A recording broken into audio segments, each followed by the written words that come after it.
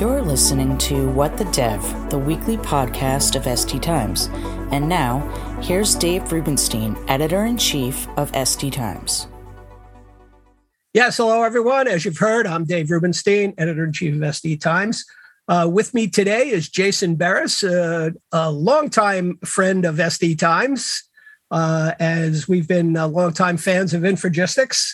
So thanks for being here today, Jason. Appreciate it. Thanks, David. It's great to be here. Thank you very much. Yeah, a pleasure. So we're going to talk today about low-code development. Jason, of course, was a presenter at our inaugural Low-Code, No-Code Developer Day, just held a few weeks ago. And so we're going to jump right into it now. And Jason, let me just ask you, low-code just seems to be exploding. And so what are you seeing as, a tooling company that is offering a low-code solution? Why do you think that is? And where do you think this is going?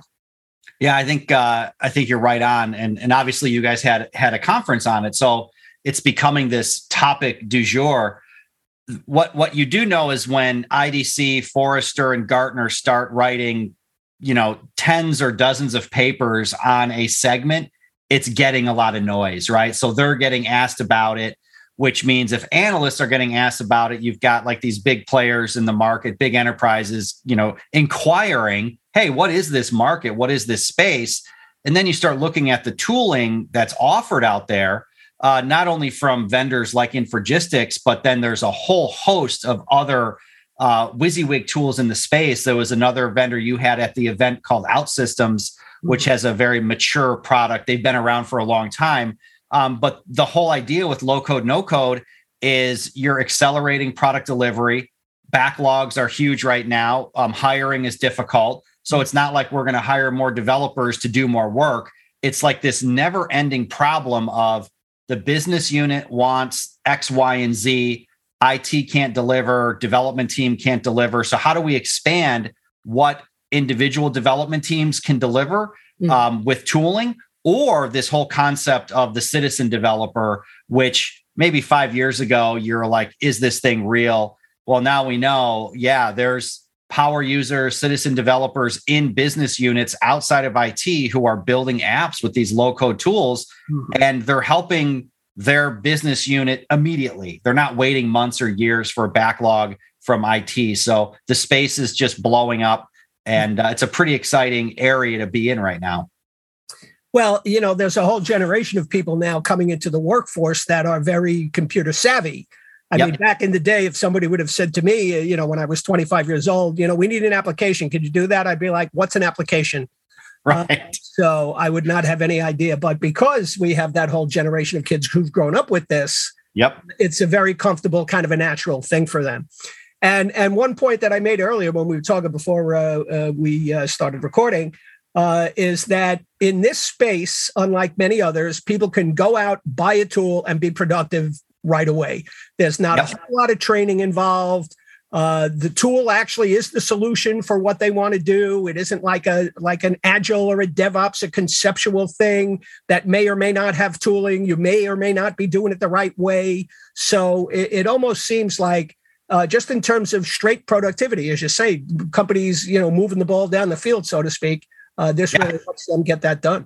Well, one thing I mentioned in my talk at the ST Times conference was if you want to just start today, pretty much everyone has access to Power Apps from Microsoft, right? Which is interesting. Microsoft refers to it as a low code tool, meaning, hey, there might be some code you need to write, but it's really a no code tool. I mean, you can basically build an app linked into your Office account and do data entry, look up things into enterprise databases, and it just kind of works. You don't need anything special to get started. So there's all kinds of things out there. And even like from a segmentation on, the complexity of these tools, a lot of the companies that just do like if this, then that, or Power Flow, they're considered no code tools because they're getting so robust on what you can achieve with a WYSIWYG tool that is doing all this stuff that before you'd have to be like, oh man, I need to write some Python code to automate this. Now, heck, just drag and drop your way to something that's actually really useful, productive and eliminates, maybe a bottleneck that you had on your team. Mm-hmm.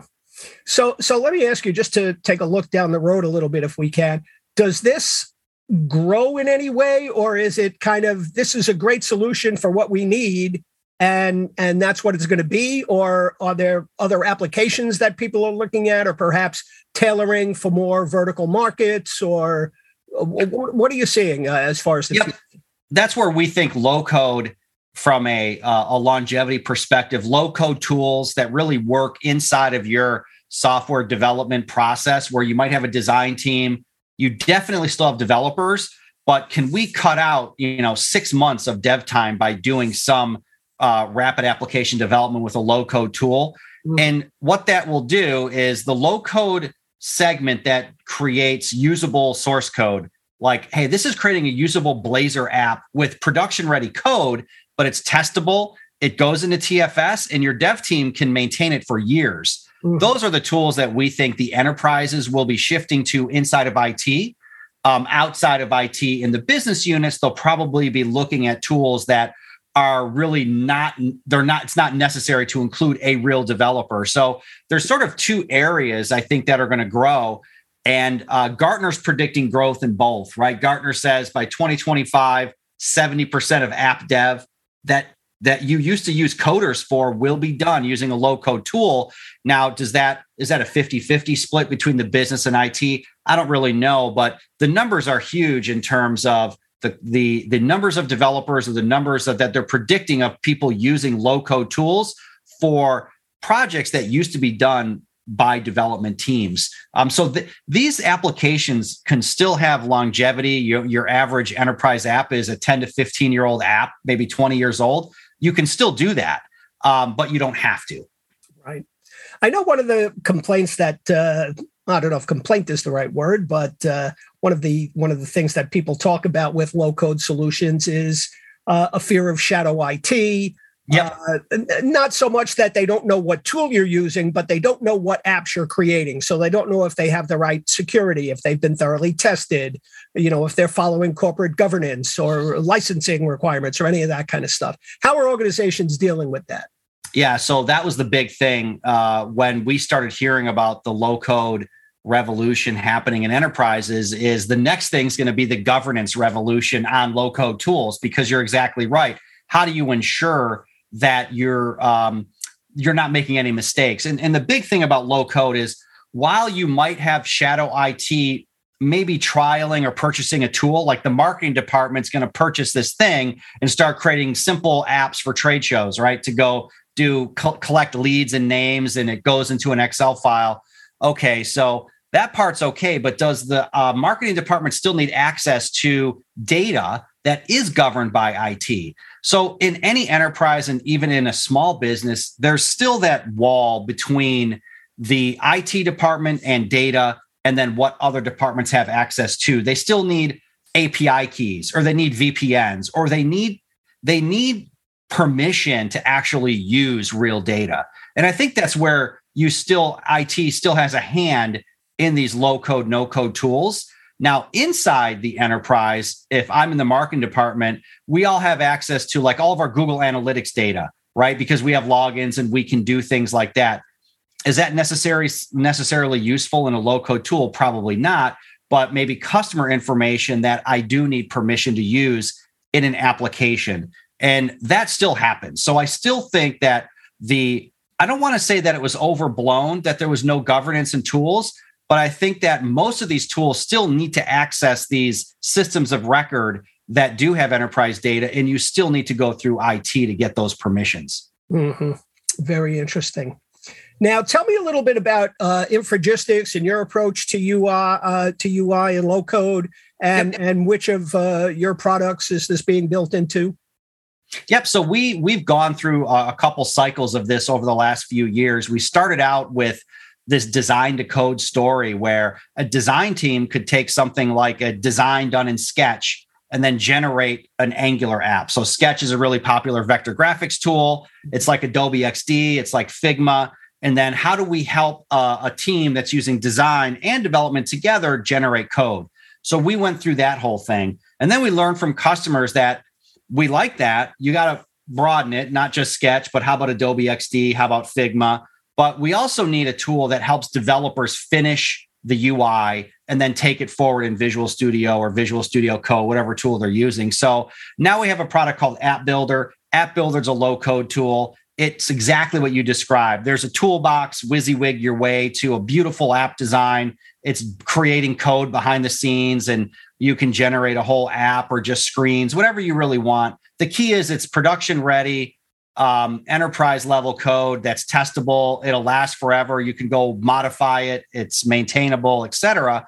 But the nice thing about our solution is that if you are doing this concept of what Gartner and others call a digital product design platform, where we do include designers, we want to do usability testing, we want to use Adobe XD on the design team to design a product and then hand it off to development, we work with that too. So you can import your Adobe XD designs. We will generate all the screens based on that, all the digital assets, and then we'll spew out Blazor code, Angular code, and then in the future we'll do other platforms. But the idea is we're trying to blend into a product, a digital products team way of operation, which is using design tools. It's doing a user experience process with user testing, and then ultimately handing off to the developer something that they can use. But all along the way, it's cutting down on the weeks and months it would take for a developer to recreate everything that a design team did. And so we're seeing some success there. It's a big market. It's a growing market. The amazing thing is this is, the component vendor space is in the hundreds of millions of dollars market-wise. Low code, no code's in the tens of billions of dollars. So the market's just expanding for tools like this. So it's pretty exciting for us. We're on the very early stages of where this market's going to go. That's great. So I know when this whole concept first came around, I don't know, maybe 5 or so years ago, when people really started talking about it, there was a lot of pushback from the developer community. Oh, yeah. Because they're like, "Oh, we're going to lose our jobs. What are you doing? You're replacing us." But you seem to have taken an approach that gives developers clearly a role in making sure that things go well. Was that something intentional that you? The biggest thing is extensibility. So create an extension point in your tool, because designers are more picky than developers. They do not want to use another tool.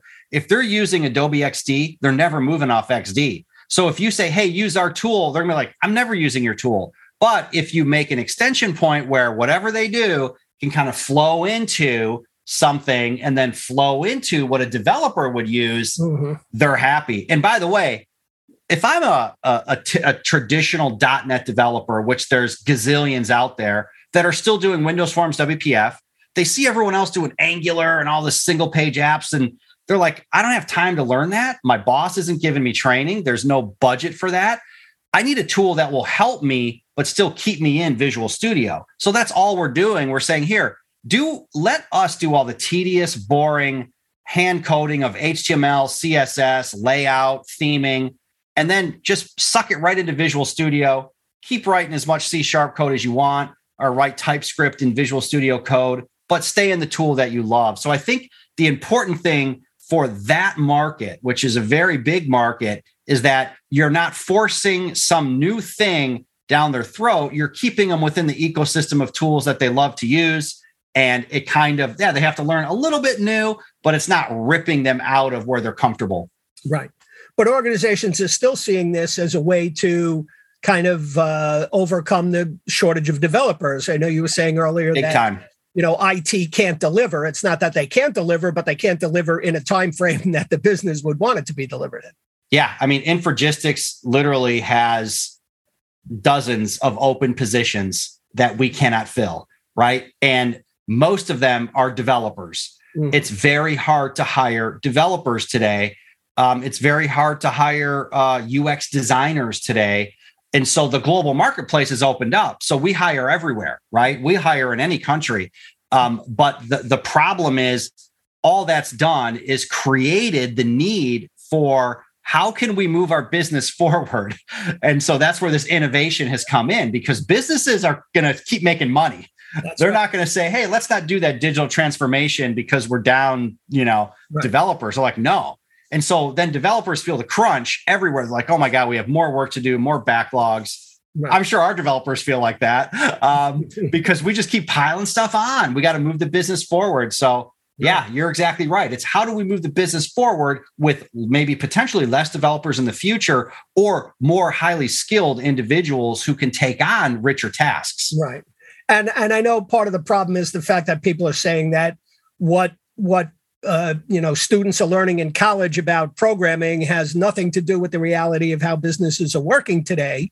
So that's a whole other discussion. And why is that? Because they're being taught by professors who are afraid that, I must keep teaching this C class on memory management, even though that's something a very few people in the world, even today, need to worry about because that's all they know. So that like you said, that's a whole other podcast. That's for sure. That's for sure.